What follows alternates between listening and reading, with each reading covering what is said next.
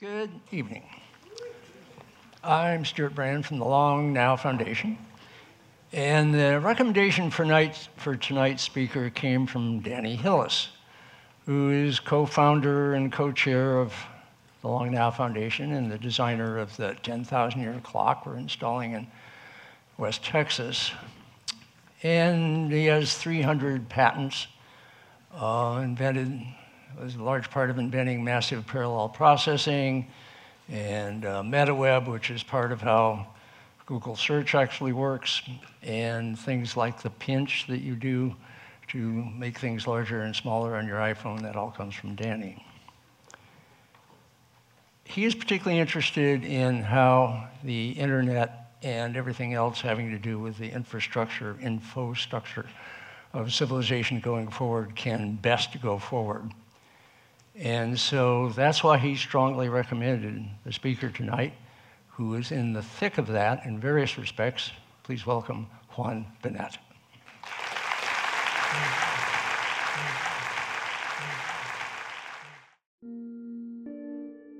I'm Stuart Brand, the curator of this series of talks from the Long Now Foundation in San Francisco. The Long Now Foundation is a nonprofit dedicated to fostering long-term thinking and responsibility. It is entirely supported by donors and members like you. Thank you for taking the time to listen to these ideas, and if you haven't already, please consider becoming a member to help inspire long-term thinking for generations to come. This podcast is brought to you by Stripe, a company that is working to build the economic infrastructure of the internet. They help people start internet businesses and accept online payment from customers all over the world.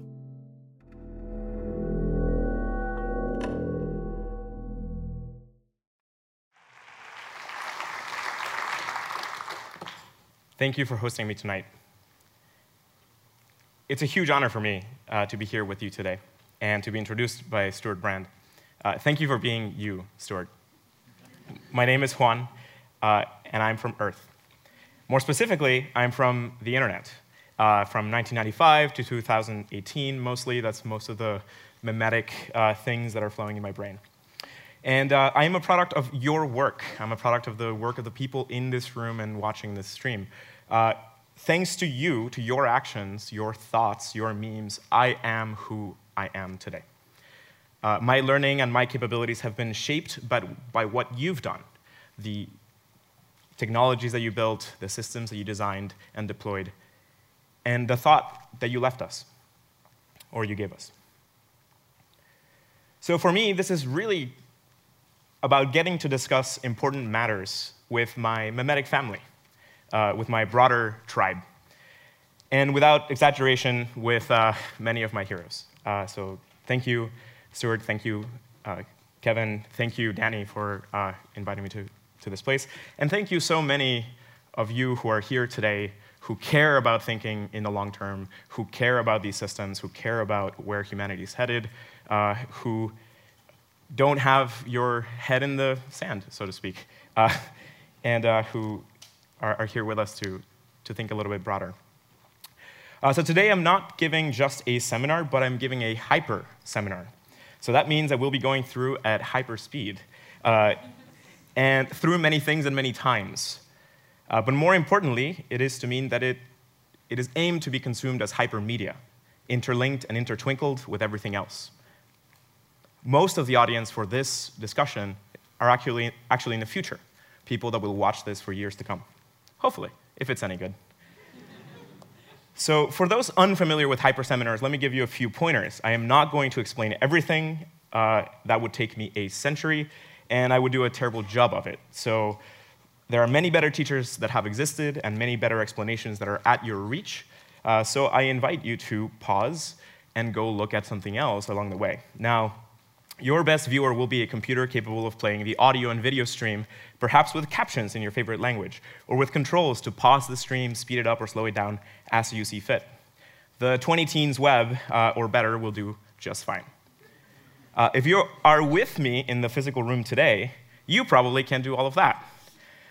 So don't worry, it's okay, because you'll get enough context.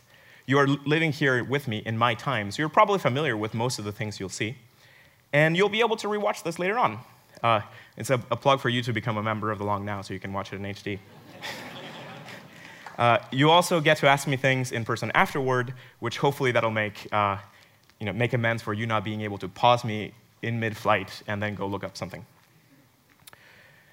So one last note, once recorded, I hope to go back through this hyper seminar and annotate and link the hell out of it, maybe with tools like Hypothesis or Fermat's library or other things that you might make. That will take some time to do, and so don't expect it at the same time as the audio and video for this drops, but perhaps in the future, maybe in a few days, a few months, a few years, we'll have it, certainly before the long now is passed. So with logistics out of the way, some preliminary thoughts. I try to see our multiverse through many different lenses, though I often fail. This talk will survey many things, and many times, as I said, and it is meant to be a mimetic 4-course dinner. It aims to raise questions more than answer anything. It is meant to remind us to have more perspective, and it will sound some dire alarm bells that I'm quite worried about. But it's also meant to comfort. I was actually born in Mexico, so that my accent sometimes comes out. And to give us a sense of excitement, I want you to leave this conversation inspired to work on something.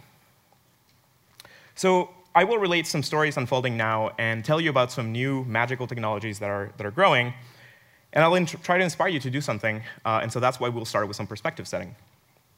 Now, I hope to do a lot, and I'll probably fail at some of it, but give me your feedback later on, and I will get better, so hopefully in the future I'll do this again, and more people in the future will benefit. So with all of this set up out of the way, let's get to it. First course, let's get some perspective. I'll take you through a couple of quick exercises just to get us on the same page. I need you to shake out of your day-to-day and think much broader. The first one is very easy, so let's just look through a few images just to get us on the same page.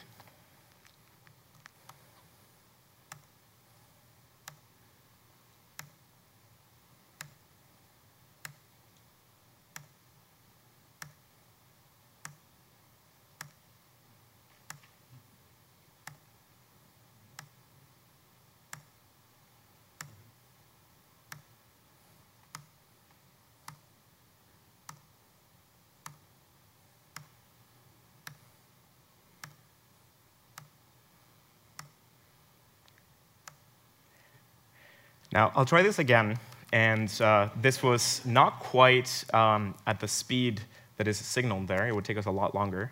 But I can't even try to do it proportionally. I could try to do it log proportionally, maybe. So let's try once more. I guess technically this happened very quickly. My mistake.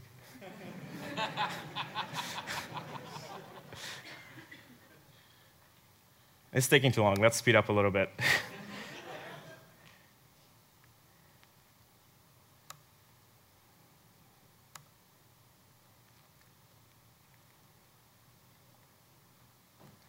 took a long, long time between the formation of our galaxy to the formation of our sun. Or so I'm told. I haven't personally verified the fact, but so far the explanations fit with all of our other frameworks, so it seems to check out.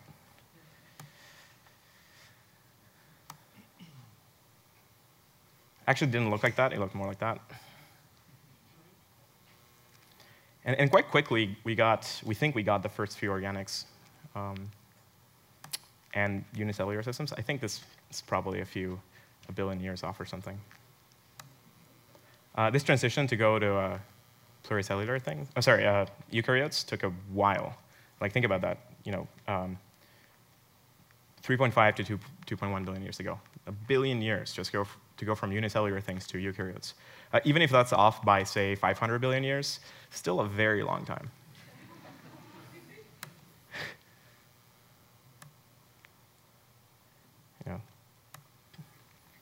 Think about that, 230 million years ago, dinosaurs.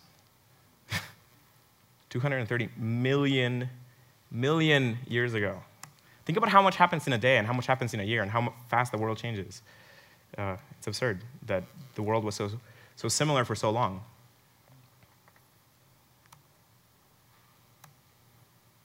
We're really young. I am totally not following the right timing, but you get the idea. This all happened like really quickly, right? So here's another way to look at it. This is a little bit of a different exercise. And by the way, I think that both of these exercises are best done by picking a time scale, something like a day, a week, a month, a year maybe, and then mapping that time scale to that day, week, and so on proportionally, and just try to put yourself through that experience, through the experience of seeing the galaxy forming for a long time, way before our sun happened, or the Earth appearing and maybe the first few life forms, and waiting for a very, very long time before you get to more complex forms of life. I have to thank Carl Sagan for this, because thanks to Cosmos, I got to understand this. I wouldn't have been that clear otherwise.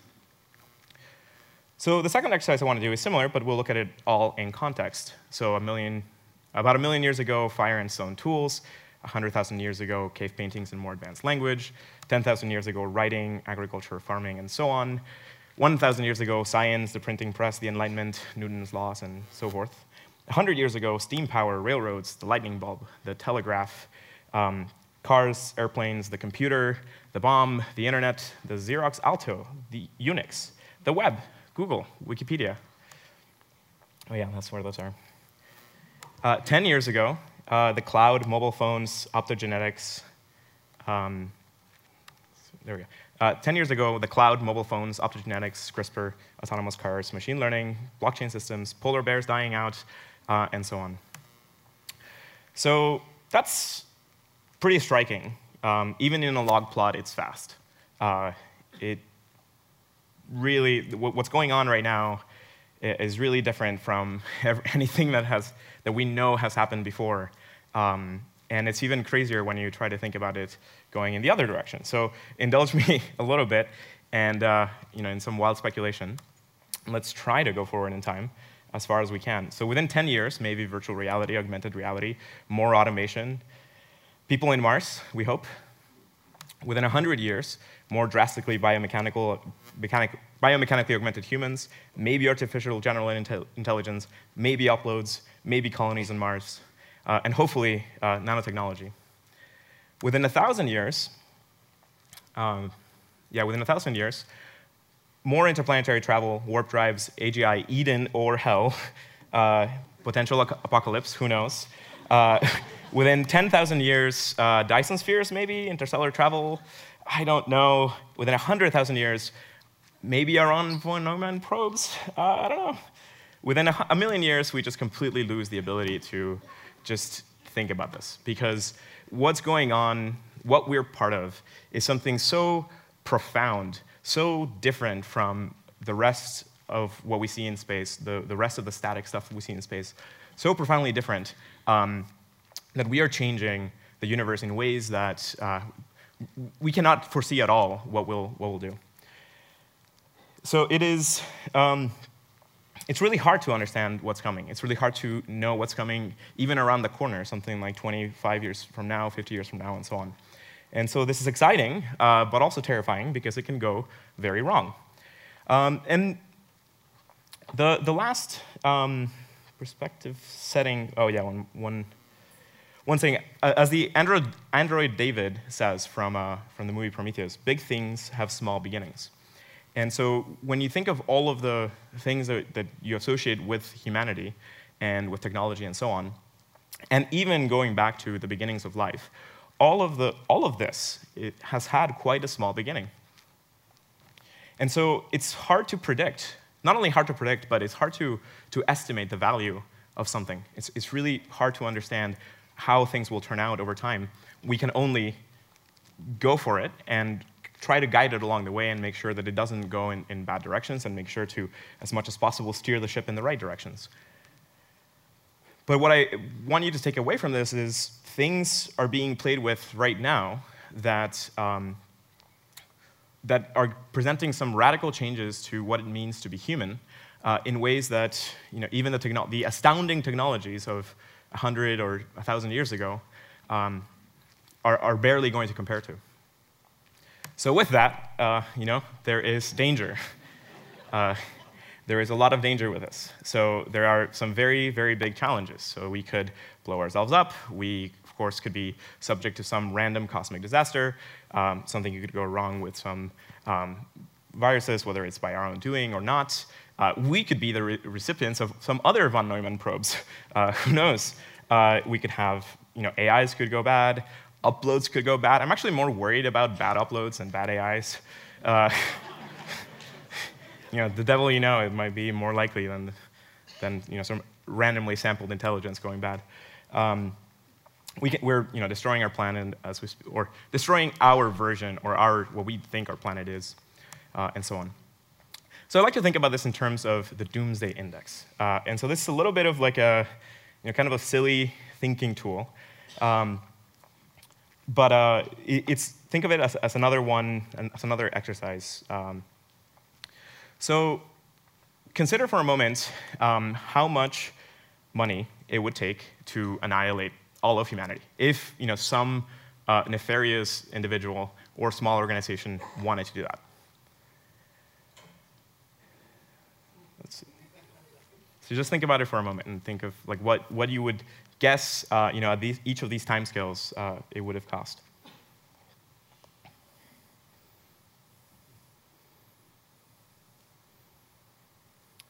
So I would guess that 10,000 years ago, nobody could have done it. Even if people tried, they just couldn't do it. Even 1,000 years ago, with powerful empires, they couldn't have gone around and actually found all humans and killed everybody. Even 100 years ago, with the extremely powerful powers of those days, it was quite difficult to get to that point. But something happened in 1945. We unlocked an extraordinarily powerful thing. And then we mass-produced, or not quite mass-produced it, but produced a lot of it, and stockpiled it and made much more efficient systems. So I claim that around in 1945 through 1960, it could have cost somewhere in the order of hundreds of billions of dollars to build a nuclear program and do that. Now, whether or not you can wipe out all of humanity by nuking everything remains to be seen. I'd rather not see that. So, but what's worrisome is that this is still decreasing. Recent questions around biotechnology and the potential ills that could come from engineered viruses and so on make this number go down. And so I've been curious about this question for quite a while, as to what exactly is a number today. Some people have told me that they estimate this to be in the tens to hundreds of millions, which is quite low. Some people think it's much, much larger than this. Some people just think, even if with all of the money in the world, you couldn't convince even 10 people to go through with this. I don't know. I don't know where reality lies. Is it over here? Is it down here? But I would certainly really like it to be up here. So I really want to make sure that we don't screw this up. We just saw how long it took to get here. We have an extraordinarily lucky, we're part of an extraordinarily lucky thing. We don't even have a word for this. What is it that we are? Like, think beyond our species or our civilization or our life tree or our planet or our galaxy. We're an extremely lucky part of the universe. And yes, we are the universe awakening to know ourselves. But we certainly could screw part of it up. We certainly can't blow up the universe, thankfully. But we could do something to set ourselves back at least another 300 million years, like that, back to the dinosaur time and back here. Thankfully, I don't think we are even remotely capable of wiping out life on Earth. It's great. This is why I sleep soundly at night. But I do think it is very possible for ourselves to wipe out ourselves, like humans.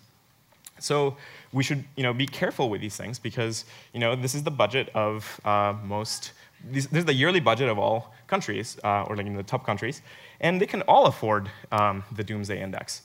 So it's very hard to have a country go rogue like that. But hey, maybe they could.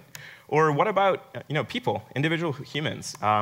This is the Forbes 1,000, I think, richest people, like the leaderboard of the richest people, and it's a surprisingly large amount of money compared to these numbers that we were seeing before.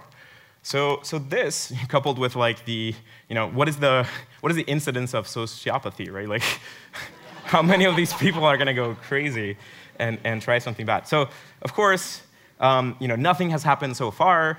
Humans are fine. Clearly, everything's okay, right? Well, no, because as we saw here, we didn't have to worry about this 100 years ago. We have to worry about it now. So there's a lot of people that have made this case much better than I am here, or that I will. And you can look up. This is a great moment to pause and go look up X risks and all the set of arguments and discussions on what are specific X risks that we should be worried about, how to mitigate them, what people are working on this, and so on. But what I want to give you here is an idea that we should be working as hard as we can to get this number to go up, and we should be thinking of a bunch of ideas around that. So things like, hey, maybe we should be controlling some technologies. But hey, who controls the controllers? Can you trust your governments? Maybe yes, maybe no. Maybe not all governments. And certainly governments change. So what happens when those controllers switch to something else? So this is a big part of, so all of the blockchain world, in a sense, is a response to government controls over money. To a big degree, beyond just the interest in digital currencies or cryptocurrencies, the ethos of the entire blockchain movement is a concern that the powers that be might not be acting in the best interest of their people. So are we going to trust all of the governments on the planet to all behave correctly for all time? Maybe not. And so maybe we need larger scale systems that can detect problems going on along the way. We could agree to not build some technologies. Probably won't work. Some people will do it at some point. And I think the key is in making it ridiculously hard or expensive to wipe out humanity. This is kind of the cryptographer approach to this. You think of a security problem, and you say, how can you make it as ridiculously expensive as possible? Hopefully so expensive that you couldn't do it if you tried for all time. But hey, if you can at least raise the bar significantly to decrease the probability of someone doing this, then hey, that's good to do. And so yeah, this is very, very hard to do, but there are some ways. For example, replicating and backing ourselves up as soon as possible. So this is becoming interplanetary, right? And so look at this. Isn't this beautiful? Don't we want this like now? So go SpaceX. So this will take a while, but it'll take a while to get this to be fully self-sustaining, so that if something goes wrong on Earth, at least Mars will be safe. What, 50 years, 100 years? Certainly way longer if the people that work on things like SpaceX and all of the other space companies weren't doing what they're doing. I want to point out, by the way, here when we're thinking about controlling some technologies, that today means the governments controlling all these technologies and deciding what happens with them. But hey, who's actually trying to get us to space and back ourselves up? It's not a government. It's a corporation. What?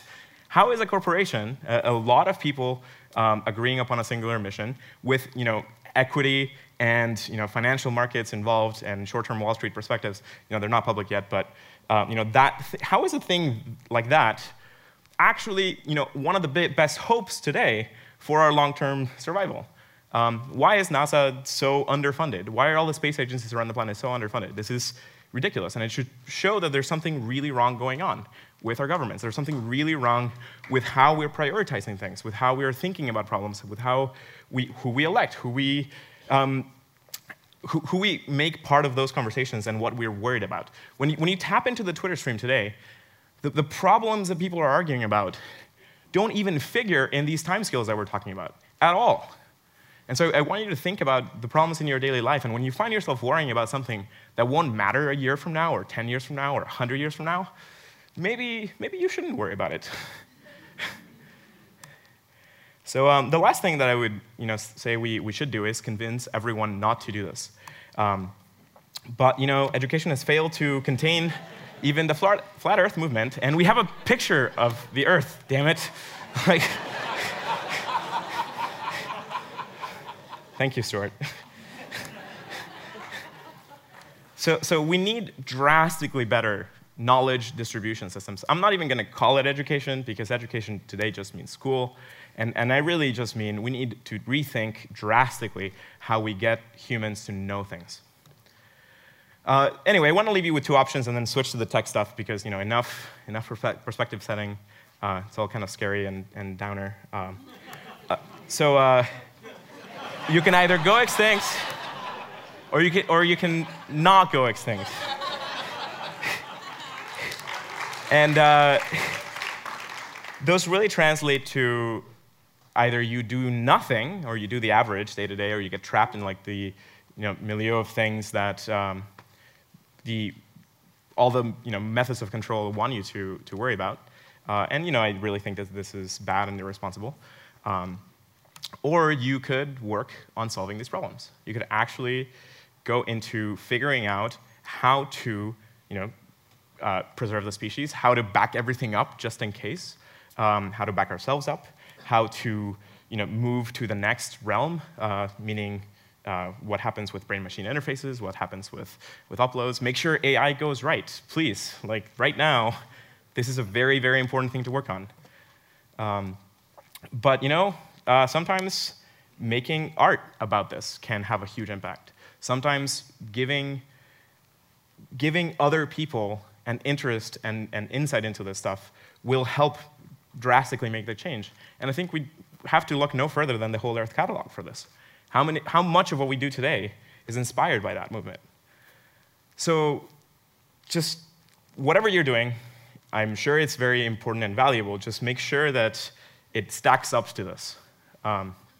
Because if we don't, something could really go wrong. I considered, telling you kind of like my story about how I got to this, but it's kind of like less relevant. I'll just mention that the stuff that I'm working on is an attempt to go and fix some of this stuff. And it turns out to be extremely concrete. It turns out to be very, very simple. Day-to-day activity can actually have drastic cosmic impact. Because again, big things have small beginnings. So I'm pretty interested on three key problems: the secure communications for humanity kind of thing. So this is making sure the internet goes well, or by goes well, I mean continues to exist, continues to operate, is safe, does not have suddenly borders springing up, which, by the way, is a looming threat. And that also means perhaps fully encrypted communications between people, so things like Tor and so on. The second thing that I really care about and I'm working on is secure computation for humanity. So that means it is very, very important that the computing systems that we use, which, by the way, us humans are no longer like our ancestors in the savannas with the tools, with like the stone tools. We have very different tools, and we're plugged into these things now. These things are part of us. So stop seeing yourself as separate from the devices and the internet and so on. I think it's time that we acknowledge the thing that's going on, which is we're integrating into a whole organism. As a whole, we have built a nervous system over the last 50 years. We've plugged ourselves into it. And though it's still really slow, though we still have to type and read and so on, and we have a really bad low bandwidth channel, it is drastically faster bandwidth than before, and it is about to get drastically better as things like BMI hit. So start considering how you relate to your fellow humans. Stop thinking as much about yourself and think more about the us, because we are becoming an us. Many people would argue that we've been an us for probably 1 million years or so, in terms of tribes and so on. But I think this is a different scale of an us that we're forming. And there's stuff around the secure computation stuff that is very basic. It's very day-to-day. Things like making sure that when you use a service, it will survive in a catastrophe. So if you can't connect to the backbone of the internet, you should be able to work and so on. I'll talk about this more later. But that's kind of what I mean. And the last one is the secure flourishing of knowledge. And so this is kind of a catch-all for a lot of stuff. And things about better knowledge distribution systems figure into this. I am obsessed with knowledge package managers, being able to construct entire memetic packages that people can consume and install and then level up with. So things like that. I mean, textbooks, right? Like, talk about a great package manager, right? Like, you just print the thing, make 1,000 copies, and distribute it all over the world. And look back at what a kind of tremendous impact that had.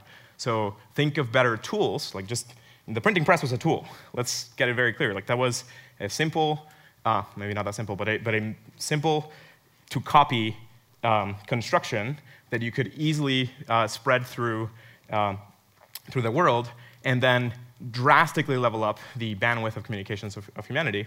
And so think of things like that today. So today we're inundated by bits, so that's not it. We don't want bits faster.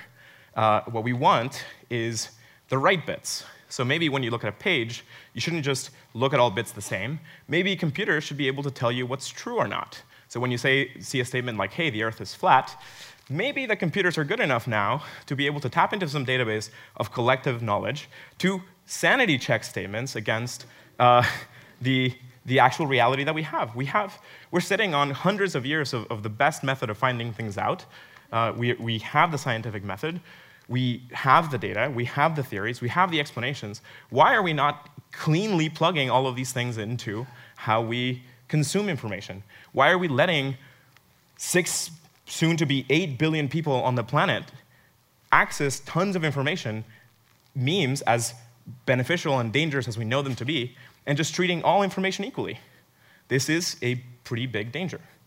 So anyway, I could probably rant about this for days, so I will move on for a moment.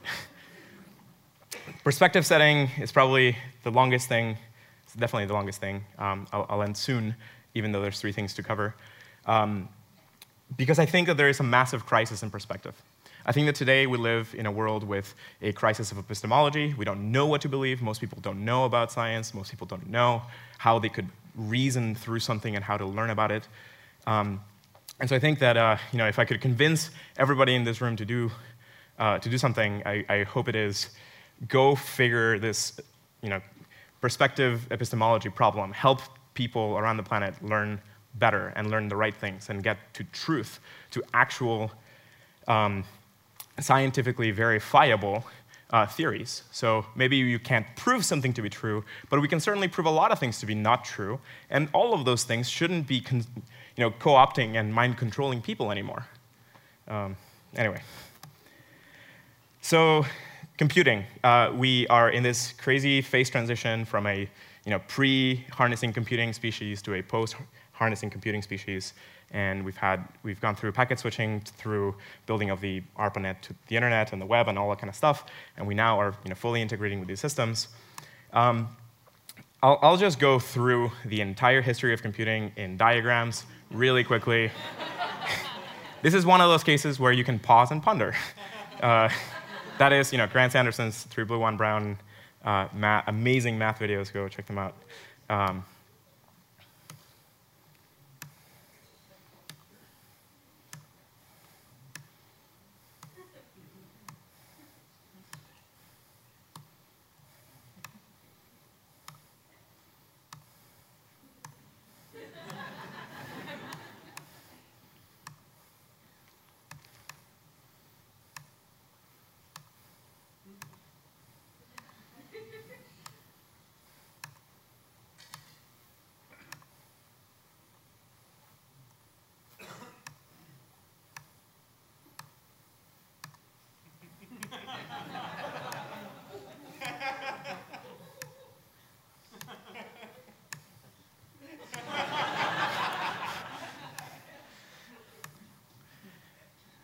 I'll go back and explain these in a moment.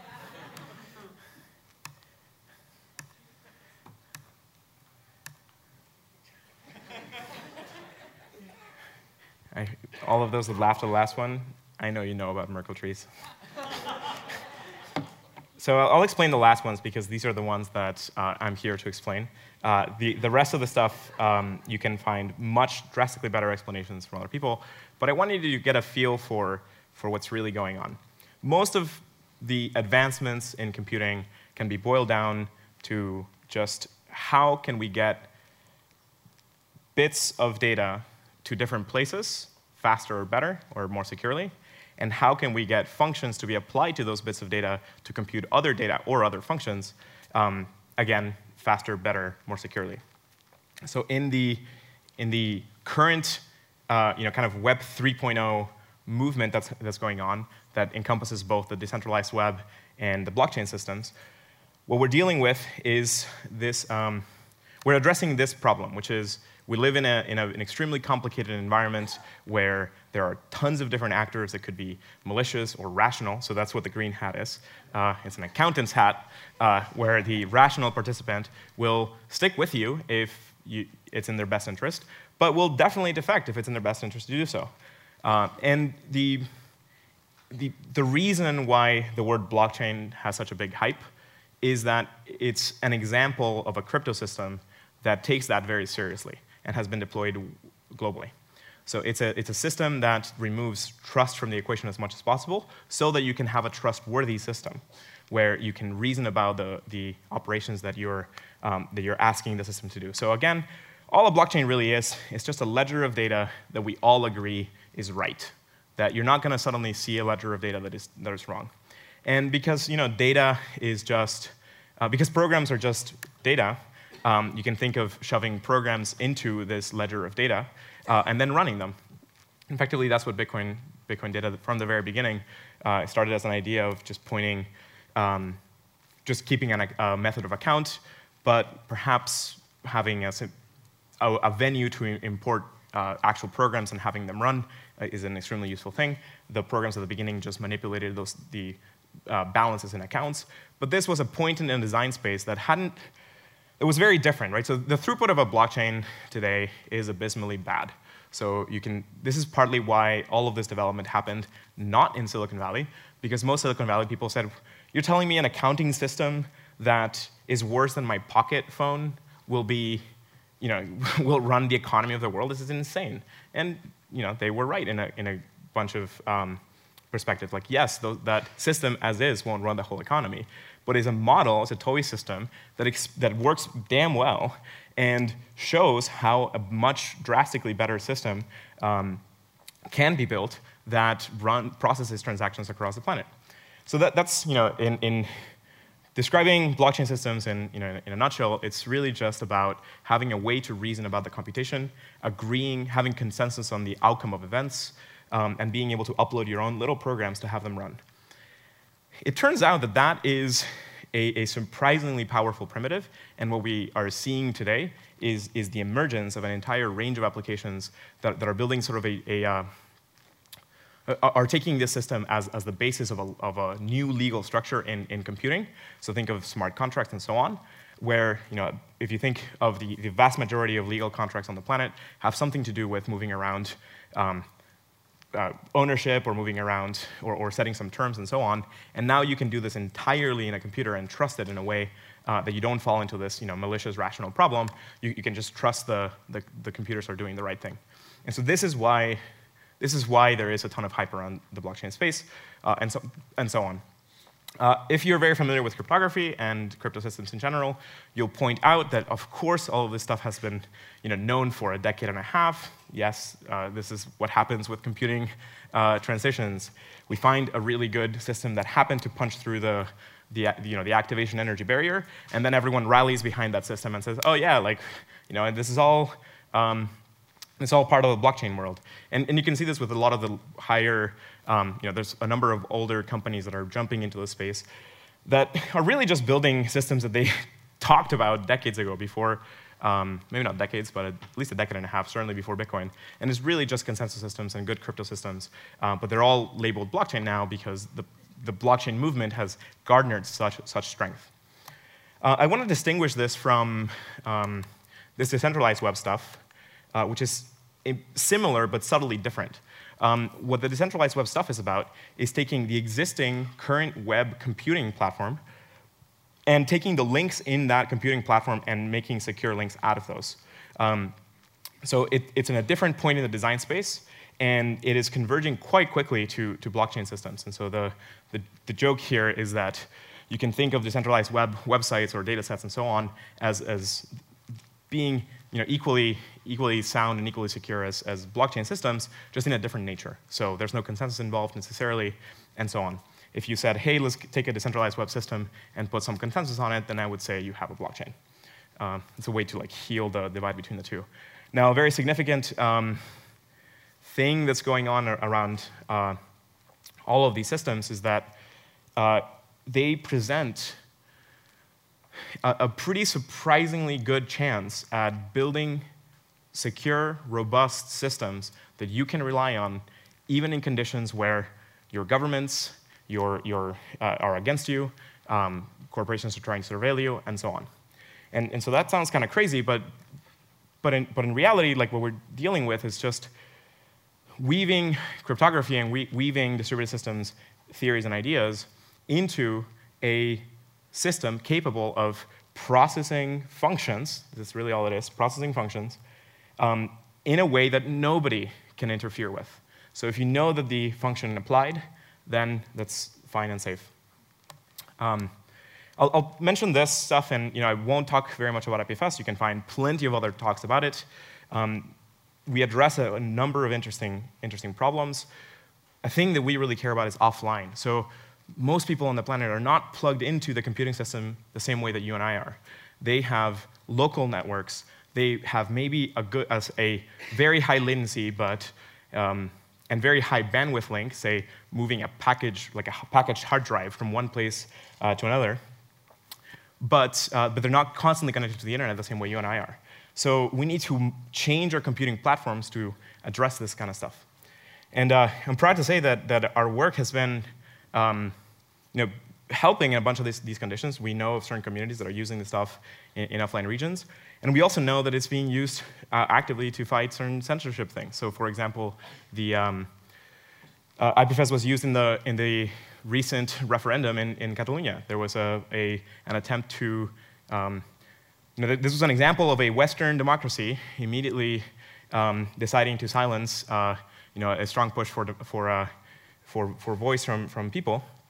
And they just went through to the roots of the internet, to the ISPs and to the managers of DNS in Catalonia, and blocked a whole bunch of websites.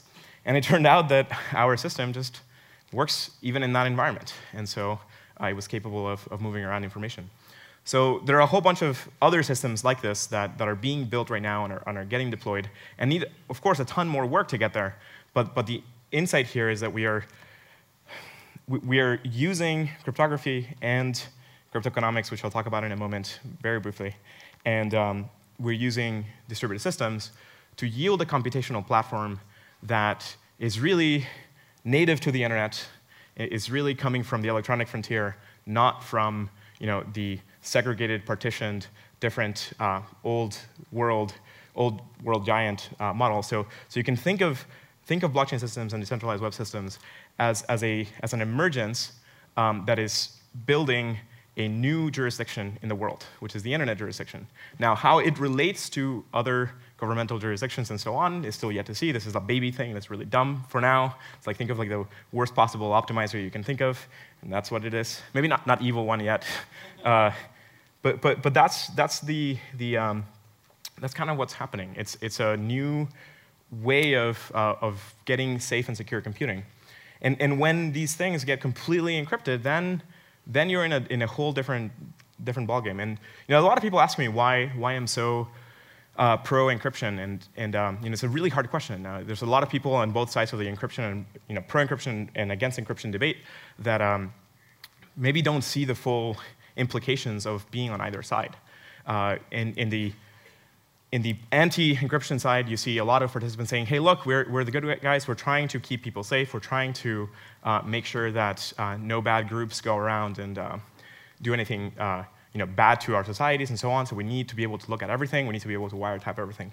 And you know what? Like, they're right. Like, they are the good guys, and to a great extent, they work really hard to keep everybody safe. And they have very legitimate reasons to be worried about bad things going on. As we saw before, like, Doomsday Index. It's very easy and cheap for small groups now to cause serious harm and damage to the entire species. So naturally, a lot of people who have the mandate to do something about it are trying to. But on the flip side, on the other side, there's this massive concern that what happens when those groups change? What happens when a movement as powerful as the Nazis in the 40s rises, takes control of that machine, and now institutes the worst Orwellian nightmare that you could possibly imagine, right? Like, that's why. That's why we need encryption systems. And it's hard. Like, this stuff is not easy to contend with because, damn if you do, damn if you don't. Having fully encrypted systems will allow some bad people to get away with bad stuff. Having no encryption systems can allow authoritarian regimes that are completely unprecedented to this day. And so when thinking about these systems, you have to pause and think through what you're building, because, by the way, a lot of people are building a lot of stuff right now, sometimes not really thinking that much about it, which should give us pause. But you should really think through what are the properties that you want the internet to have? What are the properties that you want to bake into the network, into this nervous system that we're building?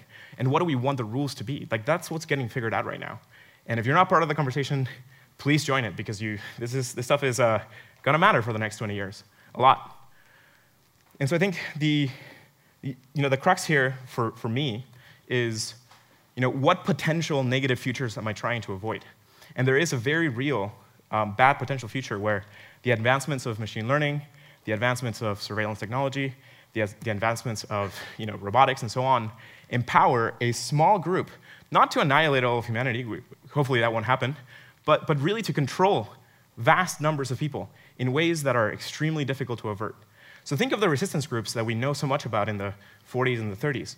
They were able to mount resistances against bad groups because they were able to get information to each other quickly and safely. And they were able to do things that today any government would be able to spot. So think of the massive treasure troves of personal information that the big personal data corporations, or the data monopolies, things like Facebook and so on, have collected on all of us. And think of where are those bits of information about us stored. And what did you say? What did you say over the last 5 years in those systems? Did you say all positive good things about every government or every position? Did you say any bad things about bad groups? What if those bad groups suddenly get into power? What if those bad groups get not only into power, but in a position to be able to find you? That's what some people around the world are actively worried about right now. Beyond it being a theory, it is happening.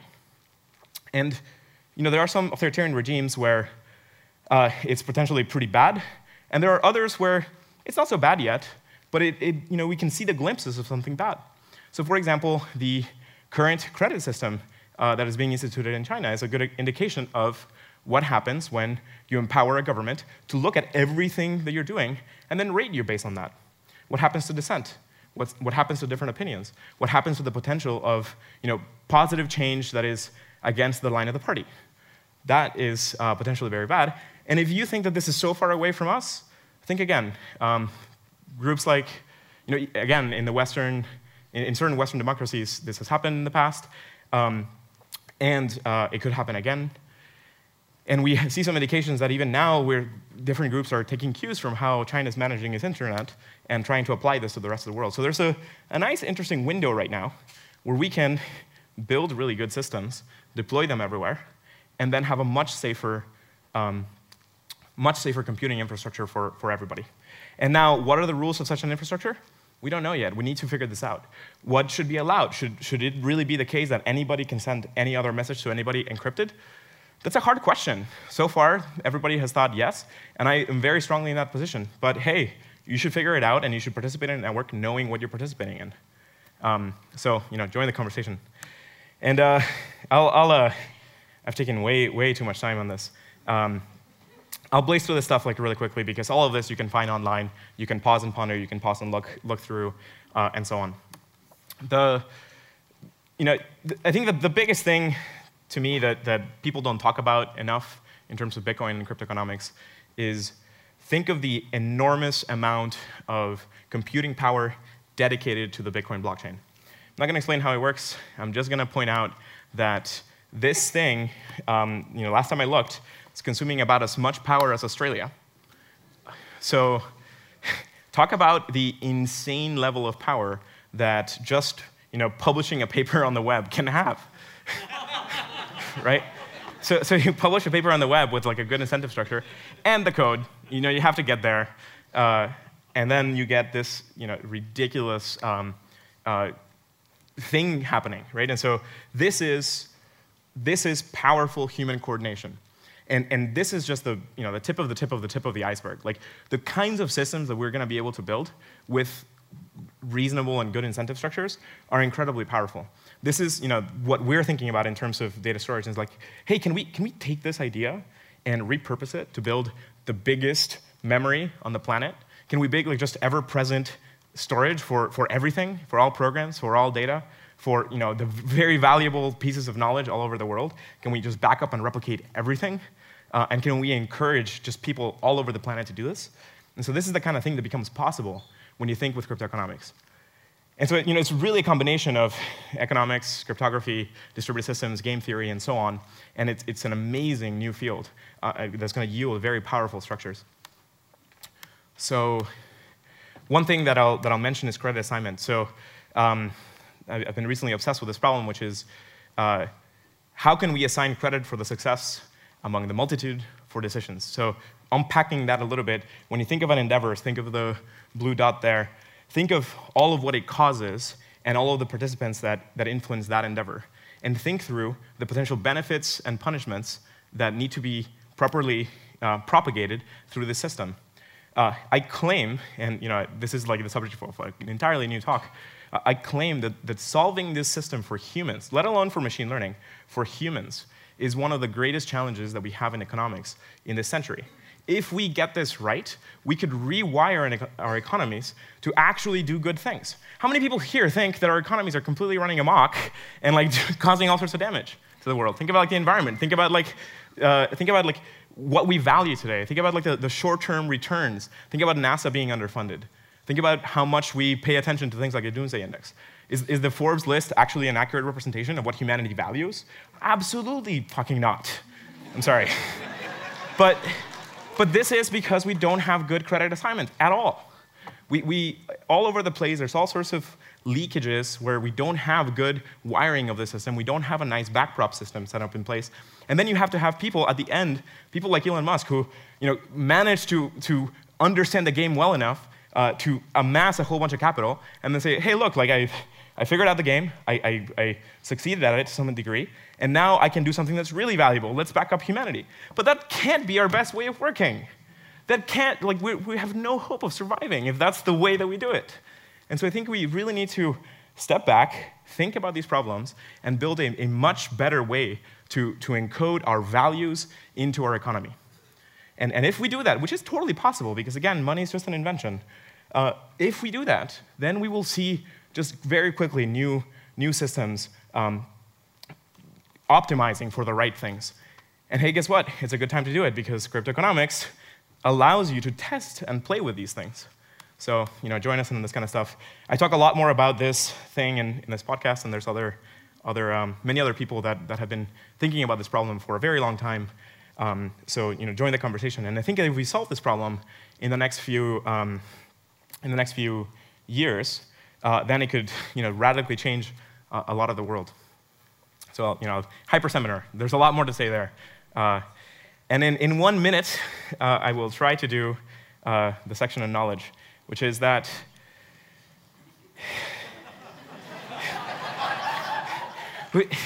what's going through my head right now is this is the thing that I care about the most. So I'll just really talk about it more at length in the future, and I'll just say that the most valuable thing that humans have ever created or will ever create is our knowledge. And you can disagree with me if you want. And I think that we have not organized our species for that yet. And we don't think about permanence very well. And so when you think about that horrible doomsday scenario of humanity being wiped out, you have to think about the threat models. Do we care if all of humanity gets wiped out? Of course we do, but what do we want to back up just in case? Maybe there's a situation where we get ourselves knocked back 1,000 years, but maybe we can recover, and like 1,000 years is not bad. I mean, go back to think about that 15 billion year timescale. 1,000 years is nothing. But it will only happen if we back up our knowledge well. And thank you, Long Now, for actually working on it, for being like one of the only groups on the planet that's working on it. But we have to work on this more, because our permanent systems need to be so good that even bad groups can't systematically go and find those caches and destroy them. We have to not only make it insanely expensive and hard to to destroy our information, but close to impossible. For example, let's build a satellite, launch it to space, and then have it beam back all of the information. By all of the information, we have to figure out what all of the information we want to keep is. But that's a really good, potentially good system, and really hard to go against. Hard to figure out what it is, and so on. There's all ton of really hard problems, and maybe that's not the best idea, but it's an idea that gets to what I'm describing. So we should give digital information print-like qualities. Today, books will survive vastly longer than hard drives. If some cataclysm happened, our hard drives would be toast very quickly, and if we didn't get the data out of them quickly enough, then we're going to have to resort back to books. And so we'd have a dark age in there. And this, Vint Cerf and a bunch of other people, and hundreds of people are working on this, but we're not working on this in a very well-integrated fashion. So we need to. And we need to take these kinds of right now, this is not the same thing, right? And so when you have a sorry, I'm still like a normal biological human. You have problems. So when digital information, which today is hosted at a particular spot, and when you try to view it, your computer sends messages to that thing, and then it retrieves it real time, and that's our basis for information management. That's super dangerous, massively dangerous. So this is something that we're trying to address in the IPFS project and so on, but we're very far from fully fixing it. And it's going to take a lot of very interesting solutions to gather up all of the compendium of all human knowledge to try and safeguard it. And so when we think, I'm going to blaze through this, I want to leave you with this idea, which is archiving dimensions. Think of what should we archive? Think of the public record versus private stuff. Private stuff maybe shouldn't be archived, but public stuff should definitely. Should we think of the amount? It's a lot easier to replicate a petabyte, a lot harder to replicate a yottabyte. So let's think of the really important stuff to back up, and back it up in a way that is safe against different kinds of degrees of threat model. What do we want to survive through? Again, are we worried about bit rot? Are we worried about people going and destroying data centers? Are we worried about civilization collapse? Are we worried about extinction?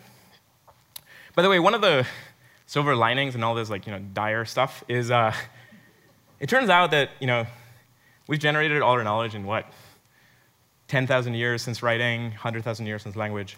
It's not that much. So if we go extinct, it's fine. But it's probably good to leave records of who we were and so on for the next groups. And thankfully Voyager is out there already carrying that. But I'm particularly interested in this civilization collapse one, because that one is really dangerous right now, and we could make a very significant effort to prevent this, where we could have most of the hard drives on the planet not work, and we could still not lose very many years in our knowledge timescale. And so I want to fight for that future. Oh, and by the way, the type of storage media matters a lot here. So when you think about the sizes and the threat model and how you want it to survive, think of all of the considerations that went into where the long now clock is, and how you got to put it in the right place to survive for 10,000 years. That's a very long time, and a lot is going to happen on the planet. So storage media really matters, and how you do it. So it's in archiving of knowledge. Right now, we're doing just the easy stuff, and if we don't do all of the hard parts of the space, we're in a very precarious position to the point where we could see another collapse like we saw 3,000 years ago. So 3,000 years ago, there was a small civilization collapse in the Eastern Mediterranean, where a lot of cultures kind of collapsed very quickly. There's a whole bunch of theories and questions around why. There was a seminar previously about it. And we could see another case like that in the future through many of the possible things that could happen to us. And if we didn't back up our knowledge, then we're going to set back people a lot longer than we hope to. So in closing, I'm sorry that I've taken you through this crazy ride and roller coaster of ups and downs and so on. People ask me when I talk about this stuff, how can you be happy when you think about all this stuff? And in reality, I'm probably one of the most optimistic people one of the more optimistic people you'll find, because I have this crazy perspective, and I identify with this 14 billion year thing going on, and I know that overall things are going pretty well, and overall we're doing really well for a bunch of monkeys, and we're like doing really well for most life forms that we know on the planet, and we just have to not screw it up. And we have to push the frontiers and get to better places and try to make something out of this great gift that we have. And the amazing thing is that the world is amazingly malleable. So all of this stuff that we've been talking about, all of these technologies were built by small groups of people, sometimes individuals. Sometimes just a single person playing around discovered something ridiculously powerful that leveled up and empowered all of humanity. And with our software platform, it's just that much easier. You don't even have to manufacture the thing. You just have to ship a new piece of code and upgrade everybody. And so I encourage you to become a cyber wizard, because really what we're doing here is magical. Like, it's really weaving spells. We're typing in our weird languages and shooting spells out to the rest of the world and causing crazy systems to emerge. And I encourage you to get involved in labs. So this is things like the labs and Xerox Spark and so on. And after all, I haven't mentioned open source at all in this talk, and I've got to. Open source is one of the most important changes to how we work that's happened in a very long time. It has enabled all of us to align. Yeah. Open source or free software, there's different ideologies, but a lot of the same shared perspectives. It has enabled a tremendous amount of collaboration and cooperation across international boundaries, across organizational boundaries, across governments.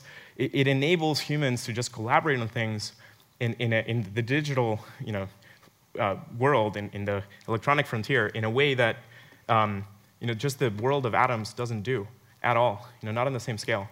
And so I think I encourage you to join to work on these problems. I encourage you to think deeply about the stuff that matters most to you, the problems that you want to solve, and I encourage you to build and find or build a community that is going to work with you to do that. And I think we can totally do it. I think we can totally solve all of these problems that I described today.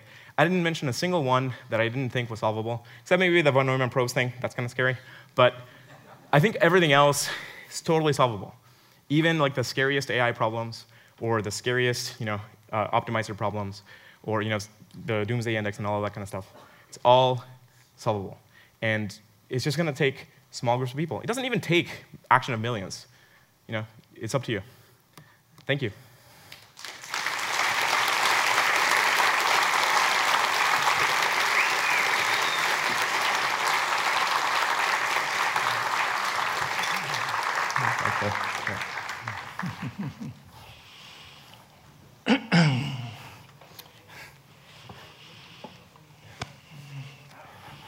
Okay, everybody relax. I'm sorry for scaring everybody. We got a little tense there. Be a little more specific about your personal work and interests. Would you say something about Filecoin, which you've been focusing a lot of time and inventiveness on, and sort of how Filecoin fits into the spectrum you just described? Yeah, totally. So the Filecoin project is an attempt to weave the cryptoeconomics that I described in terms of Bitcoin to convince people all around the planet to devote all of the hard drive space that they're not using and wire it all up together in a cloud storage platform, and then build all of the user interfaces on top of a system like that to enable people to just hire that storage as they would any normal cloud computing thing. So think of it as weaving cryptoeconomic incentive structures into a system that convinces people all over the planet to take whatever hard drives they can find, plug them together into a system, and do something useful. Most of the computation in Bitcoin is just completely wasted. So in Filecoin, all of that crazy exponential of power is useful, valuable storage. And so we're trying to build like this permanent memory for humanity. Permanent in like the short time, or permanent in that it will only be permanent if we keep upgrading the systems and upgrading the media. But we think that if we weave the right incentive structures, we can probably do something like that. As I understand it, the Bitcoin mining, which is what uses all of that enormous amounts of power, Australia worth of power, is proof of work or things like that, which are part of the functioning of the system. And do you then replace that with storage, which is valuable, and then there's somehow an incentive? What's the incentive for providing storage? Yeah, so the way the Filecoin protocol works is that we take the proof of work function, and we found, this took a while of research, by the way. We figured out a way to get a good proof of work that uses a thing we call proof of replication. It proves that you're backing up a specific file at a specific moment in time. And if you do that correctly, then it's the equivalent of brute forcing a hash in Bitcoin. The details are much more complicated. I encourage you to look at Hyper Seminar. Go find the paper, read it. Go find higher level descriptions, and there's a number of talks. But the insight is just take the proof of work function of Bitcoin, have it do something useful, and in this case, it's backing up storage. Is Filecoin an operating, now functioning system like Bitcoin or Ether or any of those? Or not yet. It's gonna launch in the near future. IPFS is a functioning system, so you can use that. Filecoin will be hopefully up by the time most people watch this, but not yet. We hope to be out in the coming months to a year or something. And then the InterPlanetary File System, which, are you the deviser of that or the instigator of it, or what's your role there? Word instigator is the best. Yeah, so that is a working system. You can use it today. In fact, most of our websites run on IPFS. That system is a way of addressing all content and giving it that print-like qualities and addressing it through cryptographic hashes to be able to find them. Find the content from anybody who has a copy. So think about right now of all of the people in this room that have computers, and imagine bits of information that you might want to get that other people in this room might have, or maybe not other people in this room, people in this building, or this block, or this city. Right now, the way that we address information and move it is by going all the way to the backbone and back. And so IPFS is a system that just leverages peer-to-peer to build a system like that, and then figures out all the content addressing to slot it into the web. So the idea is that you as a user never see anything change. It just gets better. And it's one of the cool things is that it makes offline work. So if today, right now, the internet connection to the backbone here in this building broke, then we couldn't interact with each other. Even though our computers are effectively more powerful than the entire Apollo space program, we could not work with each other the way that we expect. And that's just because of a flaw in how we built the web. We built the web in a way that encouraged just the content to go into the cloud and encouraged large corporations to run these systems instead of just enabling linking across the devices in this room. So with IPFS, you can build something. Imagine like a Google Docs or a chat system, something real time, live, and have it work locally. And you can have this work in an environment where it's effectively the difference between being online and offline kind of goes away. Online means just suddenly being able to talk to everybody else, but you should be able to interact and have computation with the people around you without having to depend on some random server out in the middle of nowhere that you don't know anything about. So where does the concept of content address fit into this, and what is it better than, and why is it better? So a content address is being able to look at a specific file and derive an address from the contents of the file itself. So a specific way of doing this is you use a cryptographic hash. Cryptographic hash is just a big function that you feed a bunch of information into and pops out a number. And that number is guaranteed to be unique for that content.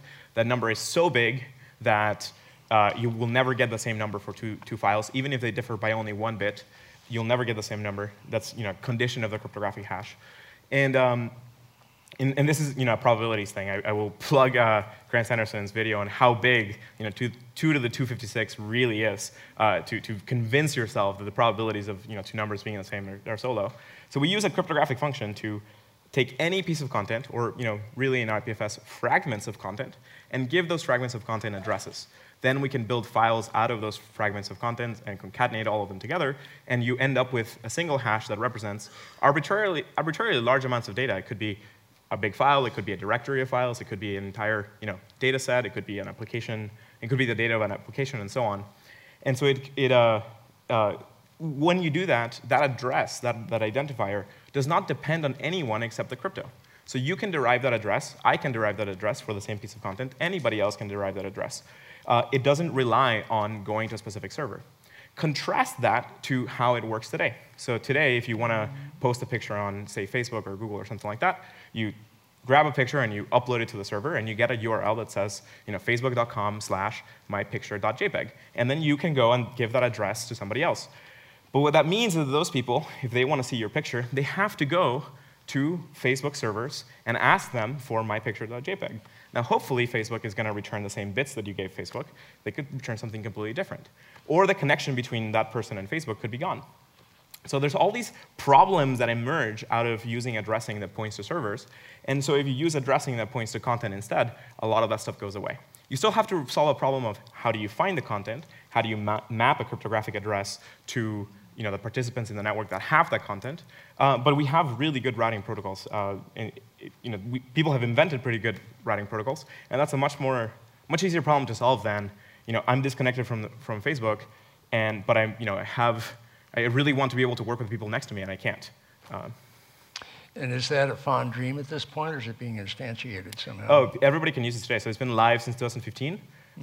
People can go and use IPFS and can build. I bet that by now, probably most people in this room have at least encountered some piece of content that is hosted through IPFS. It's not huge yet, but it's getting to the point where I'm seeing it pop into the web in a whole bunch of places. You can see the URL, you can see URLs, and you can see the hashes in there. And what are some of the pioneering uses that have emerged? So I think the very first use case was just a lot of people playing around with it personally. Like most computing technology, it was just hobbyists playing with it and using it to move around their own files. Now there's two sets that we think are really important. One set is all of the groups building blockchain applications have to address content in a secure way, and they need something like IPFS to do that. They can't address content in HTTP the same way because it's a different security model. So all of those kinds of applications use IPFS to point to images, to point to contracts, to point to that kind of stuff. The other set that we really care about is what we call large volumes or data sets sharing. So think of really large archives of data. So this could be from in the small side, hundreds of gigabytes or terabytes, and in the large scale, petabytes or potentially exabytes. That's a really massive data set. You can move around data sets like that using IPFS. And so you can address all of the content of a data set and distribute it. And so that's a very interesting, useful, cool use case. Let's go out of the weeds and back into doomsday, your major interest. This must have come online. Tok Faurby from Denmark says, how expensive is it to make doomsday very expensive? In other words, what's the opposite graph of can this be done cheaply, or is it going to cost $1 trillion to make doomsday cost $1 trillion? So cryptography teaches us that it's actually quite cheap to build things that are on the other side really expensive to break.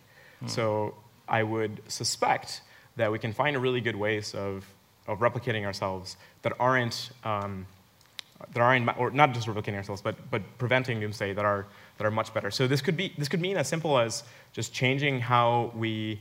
I think it's very case dependent. So if you think of biowarfare or something like that, addressing that looks very different than addressing nuclear weapons, right? But in all of those scenarios, there are probably really cheap ways to address them. It's just more of a human coordination problem. Like when you think about the problems that plague our governments today, they're really not that expensive or that hard to do. It's just like a huge coordination hurdle that you can't get people to agree, you can't get people to decide to do something. And so if we figure out how to do that right, we can probably do a lot of this other stuff really cheaply. The question has come up from J. Bryce Midsmith, or a name I can't quite read, he must have written it in the dark. Has to do with elections. And the worry that people are having that elections can be, the polling places can be fiddled, the people can be fiddled, the machines can be fiddled, the code can be fiddled. How do you make a fiddle-free election process? And is your technology going to help in that? So it can, and surprisingly, it already was part of an election in a weird way. So Catalonian attempt to do the referendum, not quite an election for a representative, but it was definitely a vote that was submitted to people. In that case, our system was used to distribute information of where people could find the polls and get to them, which was trying to be silenced. So that's an example where things can help. Definitely getting certifiable information is really valuable. If a polling place gathers the data and gathers all of the information and posts a certifiable link to it, so cryptographic hash of the data and so on, then no other participant along the way can tamper with those results. Now, I'm not sure that that's really the bottleneck. Today I think the real bottleneck is in human systems. I think humans are going to find a way to subvert the majority of these systems. And I think in that case, potentially cryptoeconomics and blockchain systems could actually have a more interesting angle, where you could do things like just incent a lot of people that are either trustworthy or have a really high collateral to pay if any problem is found in an election, and then have a good systematic way of sampling that and checking that they've done the right thing. And so you could build just a group of auditors that are paid, rewarded very highly for good, honest work. And if anything is spotted being wrong, have massive punishment, monetary or hopefully just monetary. But you can do systems like that with blockchain systems, and I don't think any of them are being deployed yet, but I think we could see something like that appear in the next 2-3 years. Now, the will to do something like that is a whole other matter. I mean, how are we going to convince a government to do that when we can't even convince them to let other independent arbitrators come in and check elections or things like that? Well, one of the benefits, I suppose, of blockchain starting as a monetary system, Bitcoin and so on, is that the whole idea of incentive got built in from the start. And so realistic incentive, money-based, is part of how you want to do Filecoin, is part of what I hear from the Ethereum people. And so you guys take incentive more seriously than most. Yeah, so I think game theory is probably one of the most important sciences to understand these days, because game theory enables coordination of large groups of actors in ways that we don't really do well yet. And I think it's thanks to Von Neumann and a bunch of other people that pioneered this stuff. But I think it hasn't been. I think there's a long way of there's a lot more to discover in those areas, and a lot of ways to use game theory to build much better societies. Now, careful though, because game theory can also be used for bad really easily, right? Like you can, for every good use case, you can probably find bad use cases. So in this case, we had someone like Satoshi creating a thing to build a payment system that governments can't really control, and that's pretty cool. But you could equally have an incentive structure for something quite nefarious.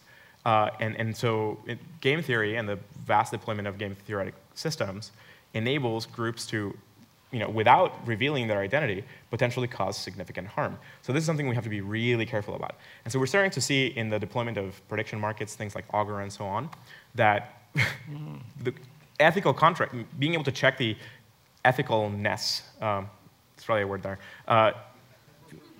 being able to check how ethical a contract is an extremely important piece of the puzzle. And if you don't do that right, you can yield something pretty bad. Now, when you couple this with full encryption, that's when things get really scary, because when you can have contracts or prediction markets emerge that are opaque and we can't tell what's going on, now that's where you can have some pretty bad and unethical activity happening. So right now we're in a point where a lot of the primitives are being built and people are figuring it out, and we can see around the corner that a lot of potentially really good, valuable things can be built with these incentive structures and incentive systems. But we can also already see a bunch of really bad ones. And so really right now is a time to figure out how we should govern these systems, what the rules of deployment should be, what should we deploy, what should we not deploy, how do we know what we're doing. And I think in this environment, contrary to most other computing revolutions, I think the blockchain systems revolution is drastically much more concerned with governance and ahead of the curve than almost any other that I've ever read about. Because I wasn't around for all of them. But it's but it's still far from where it needs to be, because I think this one needs a lot more. So even though we're ahead of the curve from everybody else, I think we still need a ton more work to really be sure that we're going to deploy really good, safe systems for everybody. There could be some bad things that get deployed, so help us out. Get involved.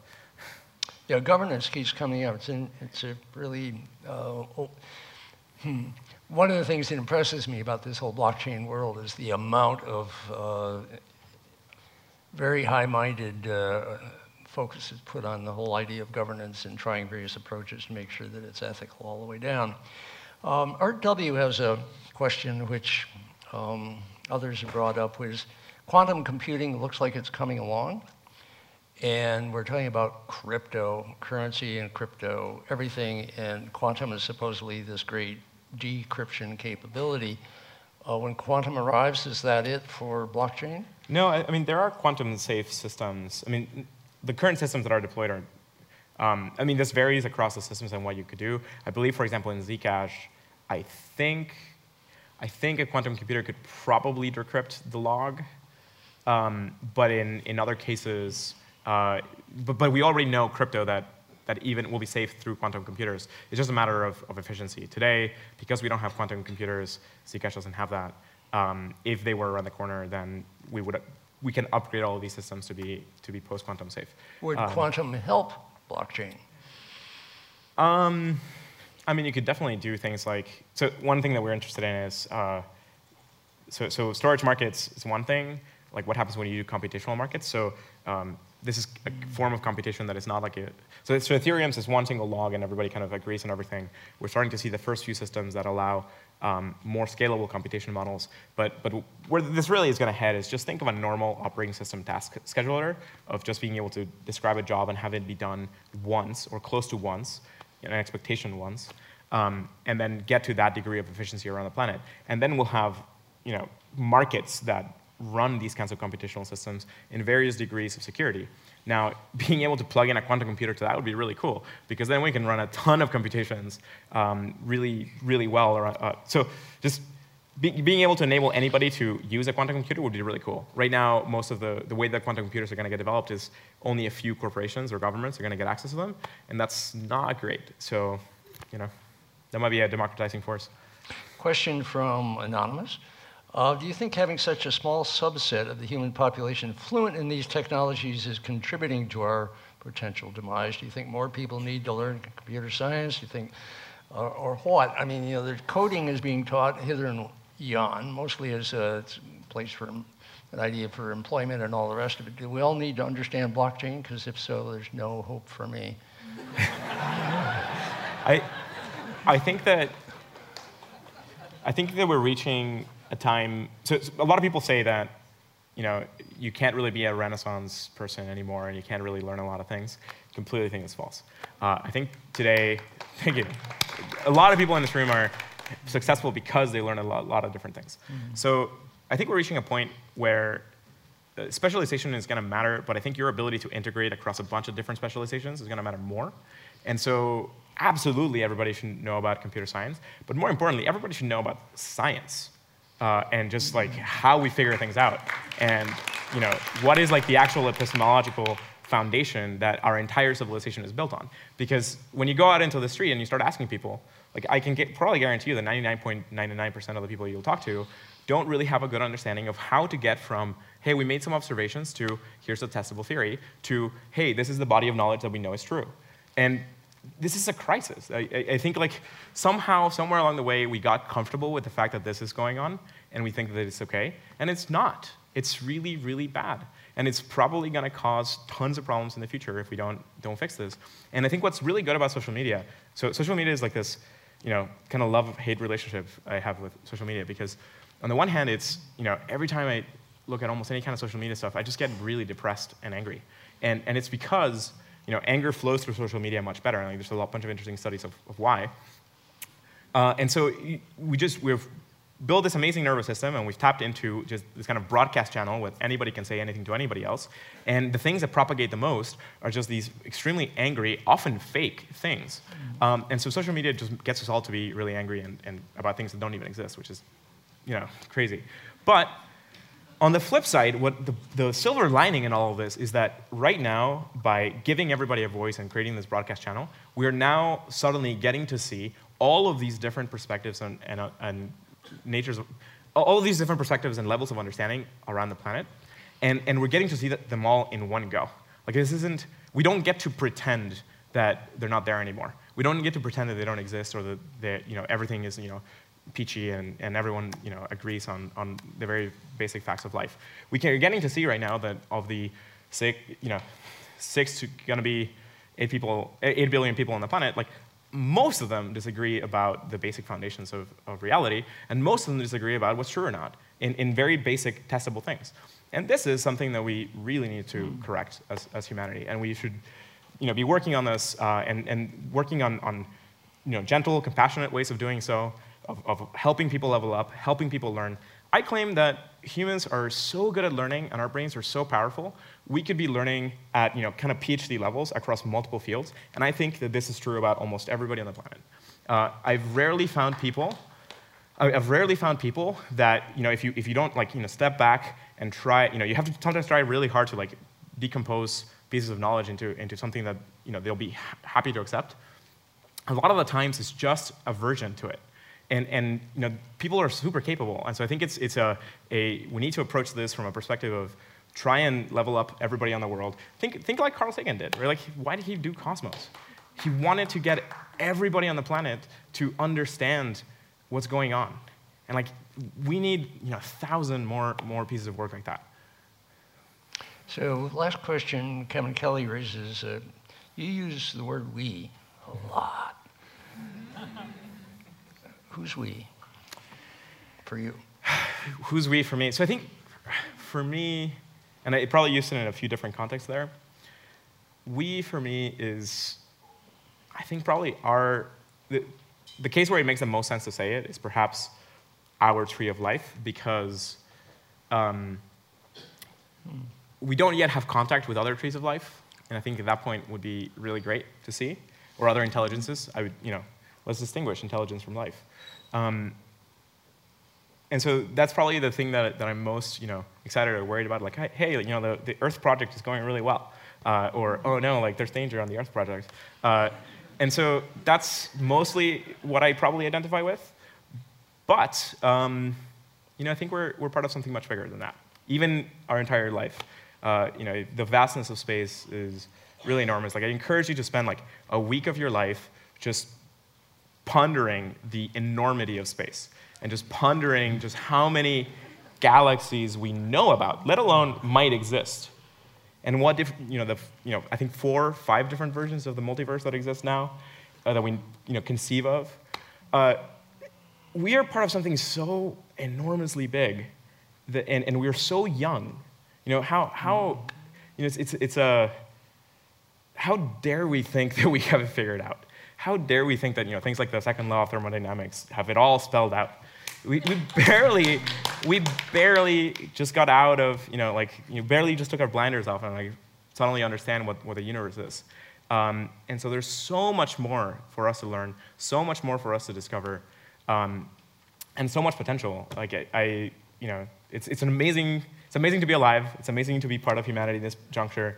It's if we can do something to help it survive and help it point it in the right direction, that'd be awesome. If we can help explore more, that'd be great. But I think most importantly, let's just not screw it up. Here, here. Thank you, Juan. Thank you. Thank you.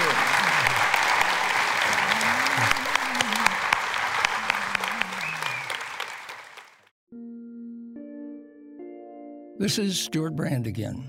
If you enjoyed this seminar, you might enjoy other talks in this series, and also check out Long Now's other podcast about long-term thinking, Conversations at the Interval. Thank you for listening.